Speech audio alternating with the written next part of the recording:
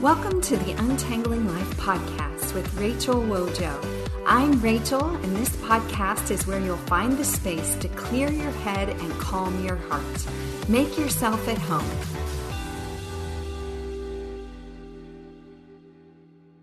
Welcome to episode 14 of the Untangling Life podcast. I'm Rachel, and I'm so grateful you're listening in today. At my last count, listeners were tuning in from over 66 or 67 countries, and that is super exciting. This episode, we are continuing the series on learning to pray from women in the Bible.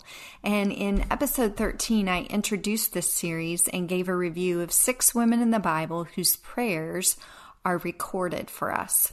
Today, we are deep diving into the prayer of Deborah. You can find Deborah's story in Judges chapters 4 and 5. Judges chapters 4 and 5. Now, Deborah was a wife, she was a mother, she was a prophetess and judge. And I like to call myself a multitasker, right? She was a woman of faith who had been placed in authority over the children of Israel. The only female judge recorded. We don't have her path to this placement, but we know this was a place of honor, and she was viewed as one having strong wisdom and guidance. She led Israel, and as a country, they had been cruelly oppressed for 20 years. Can you imagine? Now you have to think this was the pattern of the children of Israel. Throughout the book of Judges, they turned to evil, did evil things, turned away from the Lord. And then when they were oppressed, when the enemy was surrounding them, when they had no other way to turn, they would finally look up and cry for help. And this is where we find Deborah. She led the people. They had been cruelly oppressed for the 20 years, and as a whole, they were crying out to God for help. So Deborah arises. I love that it says she arose. She arose, a mother, and she called out Barak. She says God's commanded him to take 10,000 men and defeat this enormous army, their enemy. The Bible says that Sisera, the army commander, had 900 iron chariots. This means that he had wealth and manpower to create those chariots. How could footmen go up against the horsemen and win? And this must have been what Barak was thinking when he answered Deborah, okay, you go, I'll go, but if you don't go, I'm not going either. Barak was surely full of fear, and I wonder if part of his logic behind this you go, I'll go issue was a test of Deborah's belief level. How much faith and conviction did she have in her word from the Lord? I think Barak knew that if Deborah said she would go, then her belief in what God had told her was 100% conviction that God would do what he said he would do. And while we have no idea from scripture what method this word from the Lord was delivered to Deborah, where did she get the idea that Barak is supposed to go down and fight this enemy? The Bible doesn't give a description, but it is clear that Deborah's reputation preceded her. This was not the first word from God that had been given to her. And maybe Barak felt like having Deborah was extra security. He knew that God's hand was on her life, and maybe he wanted her close to the battle for that reason. But while Barak is fearful, Deborah is not afraid to go. She knows that where God guides, he provides. Deborah gives another prophetic word to Barak in her reply to his demand. Because Barak is requiring Deborah to go with him, she says, you know what? The battle is not going to be delivered to you. It's going to be delivered to the hand of a woman.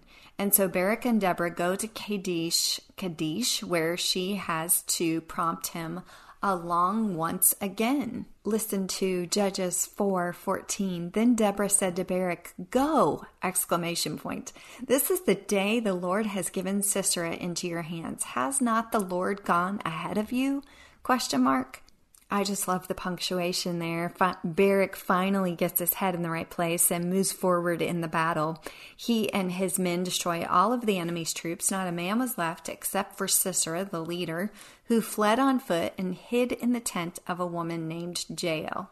Jael kills Sisera by driving a tent peg through his head, and that is how Deborah's prophecy came to be revealed. Barak did all the work of slaying the enemy army, but the victorious moment of slaying the enemy leader was given to a woman, just as Deborah predicted. This moment brings us to the song of victory that Deborah sings, which is Judges chapter 5. And this song also serves as a prayer. The song is 31 verses long, but there are 3 portions of verses I want to highlight in this episode. The first is verse 4 and 5. When you, Lord, went down from Seir, when you marched from the land of Edom, the earth shook, the heavens poured, the clouds poured down water. The mountains quaked before the Lord, the one of Sinai, the God of Israel. And I believe that Deborah is addressing the Lord because remember how Deborah asked Barak, "Has not the Lord gone ahead of you?" Deborah's teaching us to remember that God already knows your needs. His map has charted out the course of your journey. He is not guessing where you need to go next. He has already gone ahead of you. And I am preaching this to myself. It has been challenging not to get discouraged on this journey of my husband's unemployment. I'm sick of it. Y'all are probably sick of hearing about it. But what I am learning from this woman in the Bible, Deborah, is that the Spirit lives inside of me and is directing me. And as I'm relying on Him, I can rest assured that where God guides, He provides. And y'all, He has provided in crazy, crazy ways for our family during this time. I am a part of a group of women who are brilliant leaders. I consider it such an honor to be able to rub shoulders with these women who are called by God to speak and to write and to lead. And when they first found out back in March that my husband had lost his job, they were praying over me. And at the end of the prayer, one of the women prayed and said, "Lord, I'm praying for an avalanche of finances to bless Matt and Rachel during this time." And it was such a beautiful prayer, an unexpected prayer. And even when we finished praying, one of the other women in the group commented to her, "I have never heard that term before, praying for an avalanche of finances, but I just love it." We all sort of noted the moment, and I can't even spit the words out well enough to explain to you how God has answered her prayer in so many ways. And the first way was just a couple of weeks after she had prayed that prayer. I could hardly believe it, but in the mail came a check from our mortgage escrow account. And it was a surplus check of several $1,000s that we had no idea was coming. No clue whatsoever. And I called her and I said, "Friend, God has answered your prayer. And I want to thank you for praying over us." And as I look back over the last 6 months, I could name time after time. I am not kidding you. I have a journal entry log of all of the blessings that God has given to us in this time since March.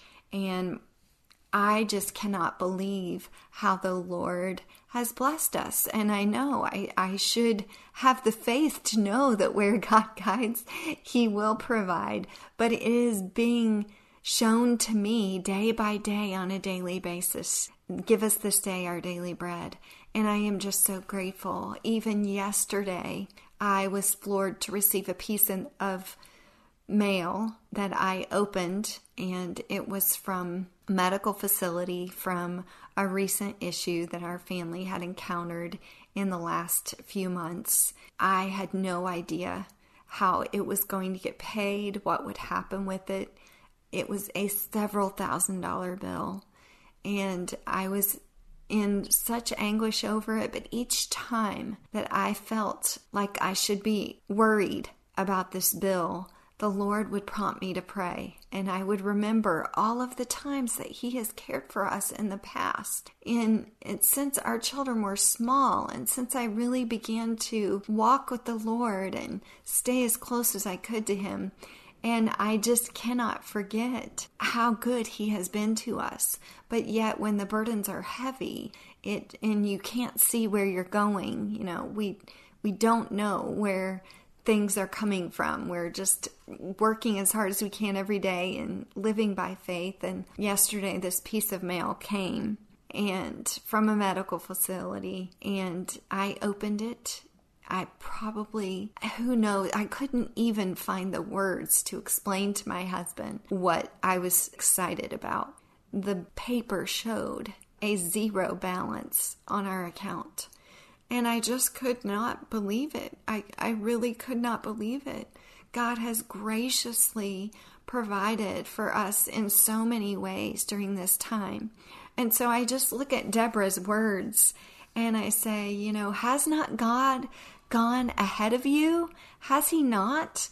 And I preach it to myself. And so I'm preaching it to you as well. And so Deborah's song continues for many more verses, really is an historical example, an illustration of singing the history of a battle and the importance of noting all the details of what happens in your life when God praises you. That's why I keep that journal of blessings during this unemployment season. But I want to skip over to the end of Judges where Deborah ends her song, because I think this is the area where we can learn so much from her again. She addresses the Lord in the song. She is praying. It is a prayer.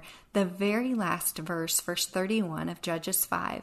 So may all your enemies perish, Lord, but may all who love you be like the sun when it rises in its strength. Then the land had peace 40 years. Listen to that verse one more time. So may all your enemies perish, Lord, but may all who love you be like the sun when it rises in its strength. There is nothing more beautiful than the sunrise or the sunset. If you follow me on social media at all, then you will know that I am crazy about the beautiful colors of the sky in the morning and the evening, especially the evening where we live. But if we look at Deborah's statement here, think about the sun. The sun is the closest star to Earth. And even at a distance of 150 million kilometers, which is 93 million miles, can't even wrap your head around that, the gravitational pull holds the planet in orbit. So the sun is holding the earth in its place. Did you catch that? The sun radiates light, heat, solar energy, and that is what makes it possible for life to exist on the earth. Deborah is sharing a prayer secret with us. It's a blessing spoken by her over generations to come. May all who love you be like the sun when it rises in its strength. Deborah is saying that a consistent prayer life yields strength and confidence unlike anything else. When you think of the sun, you automatically think of its predictability, and there are many passages in the Bible that reference this fact, but let's just go over a few of them. Luke 1:78 says, because of the tender mercy of our God, by which the rising sun will come to us from heaven, to shine on those living in darkness and in the shadow of death, to guide our feet into the path of peace. This passage is about John the Baptist and the consistency of our God, the faithfulness of God to provide someone to prepare the way for his son. That is what that verse is talking about. In another section of the Bible, Hosea the prophet says, let us acknowledge the Lord and let us press on to acknowledge him. As surely as the sun rises, he will appear. He will come to us like the winter rains, like the spring rains that water the earth. Hosea's plea is that he knows God is going to answer. As surely as the sun rises, God will show up. And Hebrews 13:8 says that Jesus Christ is the same yesterday, today, and forever. No matter what transition you are encountering, God is always with you and for you. We have to remember this above all in unprecedented times. I saw a meme the other day that said, I would like to live in precedented times, please. Pretty cute, huh? The prayer for day 5 of our Certain Through Uncertainty Bible reading journal reads, Lord, when interruptions drop into my life, help me remember that you never change. Remember, Deborah's prayer encouragement to us is to be like the sun, expected, unvariable, steady, dependable, persistent, and consistent. So many passages in the Bible are reminding us of the glory of the sun, but this importance of being consistent in prayer is modeled for us also by Daniel. I have to think of Daniel in a foreign place. He has been elevated to a status of eliteness in his area of expertise as a leader. And 3 times a day, the Bible tells us he was setting his face toward Jerusalem and he prayed to the one true God. As a result of this prayer habit, he wound up in the lion's den. His story is one of the most familiar in the Bible, but I want to read to you from Daniel 6:17 through 13, because the confidence he has is unveiled through his words. He reflects exactly what Deborah is saying in Judges 5:31, as he was like the sun rising in its strength. Listen to Daniel 6:17 through 23. A stone was brought and placed over the mouth of the den, and the king sealed it with his own signet ring and with the rings of his nobles, so that Daniel's situation might not be changed. Then the king returned to his palace and spent the night without eating and without any entertainment being brought to him, and he could not sleep. At the first light of dawn, the king got up and hurried to the lion's den. When he came near the den, he called to Daniel in an anguished voice, "Daniel, servant of the living God, has your God, whom you serve continually, been able to rescue you from the lions?" Daniel answered, "May the king live forever. My God sent his angel, and he shut the mouths of the lions. They have not hurt me because I was found innocent in his sight, nor have I ever done any wrong before you, your majesty." The king was overjoyed and gave orders to lift Daniel out of the den. And when Daniel was lifted from the den, no wound was found on him, because he had trusted in his God. God's word fires me up. Did you hear that? No wound was found on him because he had trusted in his God. I'm praying this for my family today, that because we have trusted in our God, no unemployment wound can be found on us. If you saw me on the street, my desire is that you would have no idea of the burdens our family is carrying right now, because Jesus in me shines brighter. I want this for you too. I don't know who's listening.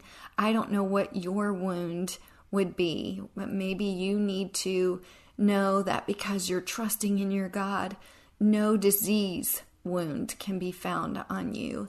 No heartache wound can be found on you. No relationship wound can be found on you, because you are trusting in your God. I want to share with you this prayer, a prayer for strength. Dear Father, sometimes the cares of the day seem to multiply while the blessings fade so quickly. My body grows tired and my mind even more tired. Jesus, help me. Give me the strength you've promised in your word. Give me the power to take the next step. Give me your grace, for I know in my weakness your strength is revealed. May I receive it today. Amen. May you rise like Deborah, the wife, mother, prophetess, judge, and prayer warrior, to be like the sun when it rises in its strength. And that, my friends, is today's thread of hope. If you long to be more consistent in your prayer life, then don't miss my brand new resource, 31 Days of Prayer for the Heart. This beautiful set of 31 topical prayers is designed to meet you in your hardest moments and help you remember that prayer trumps panic every time. My husband and I joined efforts on this project, and he handcrafts every display stand. Help me keep his hands and heart busy while he is pursuing employment. Head over to cardshop.rachelwojo.com.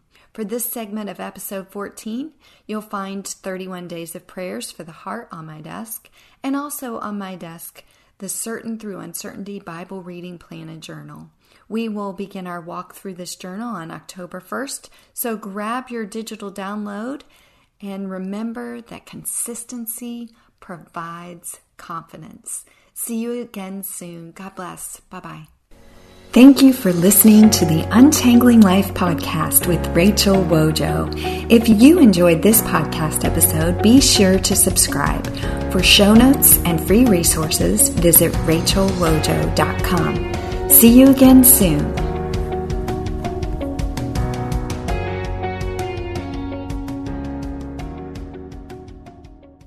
Hello, my name's Rachel Carmen, and I want to invite you to come over and listen to my podcast. It's called Real Refreshment.